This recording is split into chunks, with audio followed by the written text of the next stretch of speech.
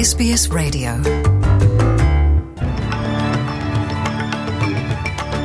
In this bulletin, tributes continue to flow for the late Indigenous songman Uncle Archie Roach, and reactions to the Prime Minister's plans for an Indigenous voice to Parliament. Also, aged care providers say a goal of 100% fourth dose vaccination among their residents could be hard to achieve.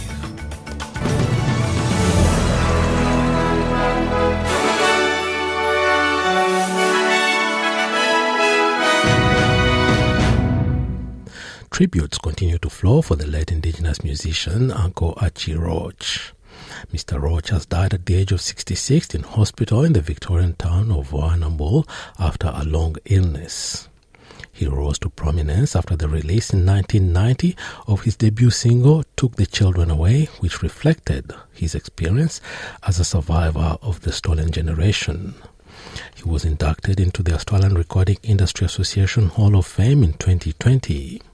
Attendees of the Indigenous Gama Festival in the Northern Territory have reflected on Mr. Roach's life and legacy. Aboriginal journalist and author Stan Grant talked about the late singer. He was a voice from the soul, wasn't he, for all of us. When I'd hear those songs, I'd hear my father and my grandfather speaking to me. Mr. Roach's family has given permission for his name, image and music to continue to be used.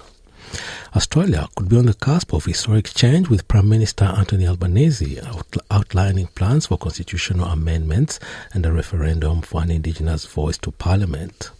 Speaking at the Gama Festival in Arnhem Land on Saturday, Mr. Albanese outlined a vision that he believes Australia is ready to embrace.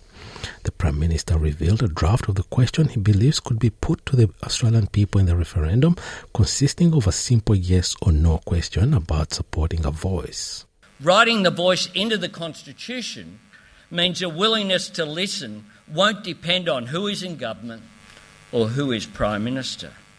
The voice will exist and endure outside of the ups and downs of election cycles and the weakness of short-term politics.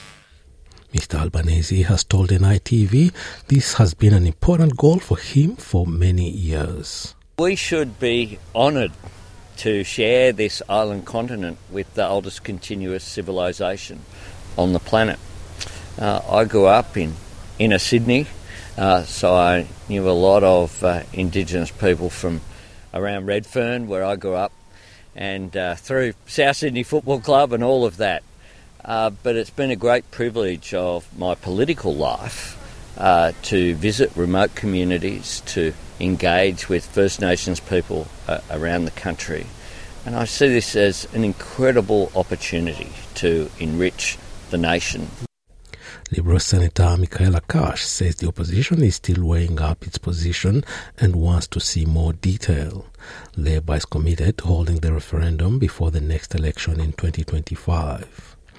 The Prime Minister's plans to introduce an Indigenous voice to Parliament has drawn cautious approval from First Nations communities.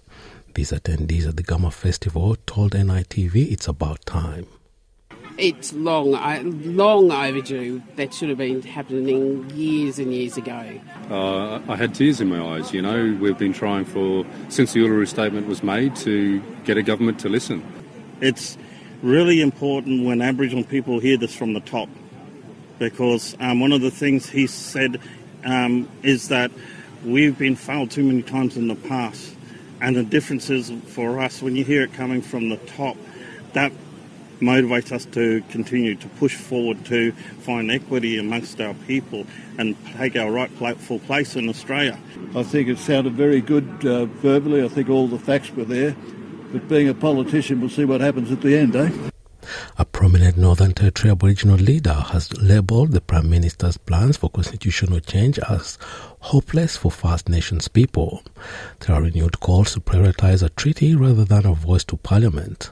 Australia remains the only Commonwealth country to have never signed a legally binding treaty covering issues like land rights with its Indigenous people.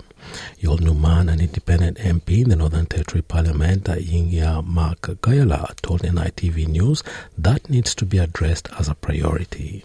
But voice itself is just helpless. It's not much at all. It is the treaty, we believe, that has the power. It's about giving space. It's about working close together. It will send families to move back onto their country, clan estates, how we were, and give us strength and power again. We were disempowered because of what was taken away from us. The fourth and final day of the Gamma Festival will see discussions on Australia's growing space industry in Indigenous communities. US Space Agency NASA successfully launched 3 rockets from the Arnhem Space Centre in June and July. The head of the Australian Space Agency, Enrico Palermo, is due to speak at the festival, which celebrates First Nations culture in Northeast Arnhem Land in the Northern Territory. The talk will be followed by a presentation by the festival's youth participants and a closing ceremonial bungle on the massive gathering's final day. Aged Care Minister Anika Wells says she hopes a change in data reporting on vaccination rates in aged care homes will more rapidly boost the uptake of fourth COVID-19 doses. From today, August 1, vaccination data for individual aged care homes will be published online. 79% of aged care residents have had a fourth dose, and Ms. Wells says she wants to see that number at 100%. So we're up to 78.8% now for residents in aged care. Obviously that's still a long way off 100, which is what we're working towards. The difficulty is once a centre has an outbreak, the VAX team can't go in, so they have to revisit 3, 4, 5 times, but they are doing it. It comes amid a growing number of outbreaks in the aged care sector, with nearly 10,000 people infected with coronavirus. Aged care providers say despite the use of Australian Defence personnel to fill staff shortages, many spots remain unfilled. And we also have the health surge workforce, which is filling approximately 2,000 shifts a week. So that doesn't fill all the shifts by any means. You only need to talk to a single person working in aged care to say there are shifts going empty. But it's the best we can do this winter whilst we introduce bills to the House that start the process of aged care reform. The other thing we're doing is trying to get aged care workers a pay rise. So come the 8th of August, the government's putting our submission into Fair Work. The Aged Care Minister says the government is taking action. Senior staff from a Melbourne aged care home will be made to give evidence about the deaths of 50 residents after a failed Supreme Court battle. St. Basil's Home for the Aged Care Chairman Con Contis and Director of Nursing Vicky Kos have both refused to give evidence at an inquest on grounds of self-incrimination. They went to Victoria's Supreme Court to stop State Coroner John Cain, forcing them to give evidence at the inquest into the deaths of residents during a 2020 COVID outbreak. They lost their case in a decision handed down by Justice Stephen O'Meara today. Their barrister Ian Hill had argued that WorkSafe was using the inquest to gather material for criminal proceedings against the pair. A major report into Australia's gas supplies predicts a significant shortfall along the country's east coast next year. The shortfall is expected to mainly affect New South Wales, Victoria, South Australia, Tasmania, and the Australian Capital Territory, with less significant consequences for Queensland. The Australian Competition and Consumer Commission report says the shortfall would arise in 2023 if all the excess gas produced by exporters is sent overseas. The competition regulator has urged the federal government and gas exporters work together to increase domestic supply. But the industry says gas supply will be adequate next year. Federal Treasurer Jim Chalmers says he is considering the report's recommendations. Independent Senator Jackie Lambie says federal government should be moving quickly to limit gas exports through measures including the so-called gas trigger.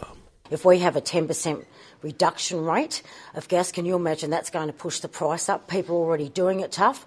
They can't turn their heaters on, let alone small businesses or businesses out there that are using gas and trying to do the right thing. It is extremely very worrying. It is time to pull the gas trigger. Don't tell me it's going to be 6 months or 8 months. An alliance of 23 aid groups in Australia is urging the federal government to take up a greater role in responding to to the global hunger crisis. Almost 50 million people in 45 countries are on the brink of famine, which is exacerbated by Ukraine conflict, COVID-19 and climate change. In a budget submission paper, the Help Fight Famine Alliance is proposing Australia increase its spending on foreign aid in the October federal budget to include measures such as a $150 million package to prevent famine in the worst-hit regions of the Horn of Africa, Afghanistan, Syria and Yemen. It also says long-term investment is needed in a targeted global food security strategy and in climate resilience measures for the Asia-Pacific region. A spokesperson for the alliance, Afghan-born Australian lawyer Mariam Veizadeh, says urgent action is needed. Circumstances are such that in countries including Afghanistan, there is what is described as a perfect storm. An entire generation's on the brink of starvation because of that perfect storm, which is created largely by, countries at war, but also the Ukraine, the Russia war has caused all sorts of food supply chain issues. It actually requires immediate and unprecedented action to save millions of lives. And in sport, Australia remains number one on the medal tally at the Commonwealth Games with another golden night in swimming, gymnastics and cycling. A day after achieving the milestone of the 10th Commonwealth Games gold medal, Emma McKeon has broken the record with her 11th gold. The result in the women's 50-metre freestyle final means she now overtakes Susie O'Neill, Daisel Jones and Ian Thorpe with the most golds at the Commonwealth Games. Georgia Godwin has won the women's all-around gymnastics, and cyclist Matthew Richardson has taken gold in the men's sprint final. Christina Clonan has set a new games record in the women's 500-metre cycling time trial at 33.23 seconds. Australia's women's T20 team have qualified for the semi-finals with a 9-wicket win over Barbados. Swimming and rugby 7 finals will be coming up later on day 3 of the games. And now having a look at the weather around the country. Broome, sunny 31, Perth, showers 20, Adelaide, partly cloudy 16, Melbourne, partly cloudy 16, Hobart, possible shower 13, Albury, Wodonga, cloudy day 11 degrees, Canberra, showers easing 14, Wollongong, partly cloudy 18, Sydney, possible shower 19, Newcastle, showers 18, Brisbane, a shower or 2 19, Townsville, mostly cloudy 26, Cairns, cloudy day 26, Alice Springs, sunny 26, Darwin, mostly sunny 31, and the Torres Strait Islands, cloudy day at a top of 29 degrees. That is NITV Radio News.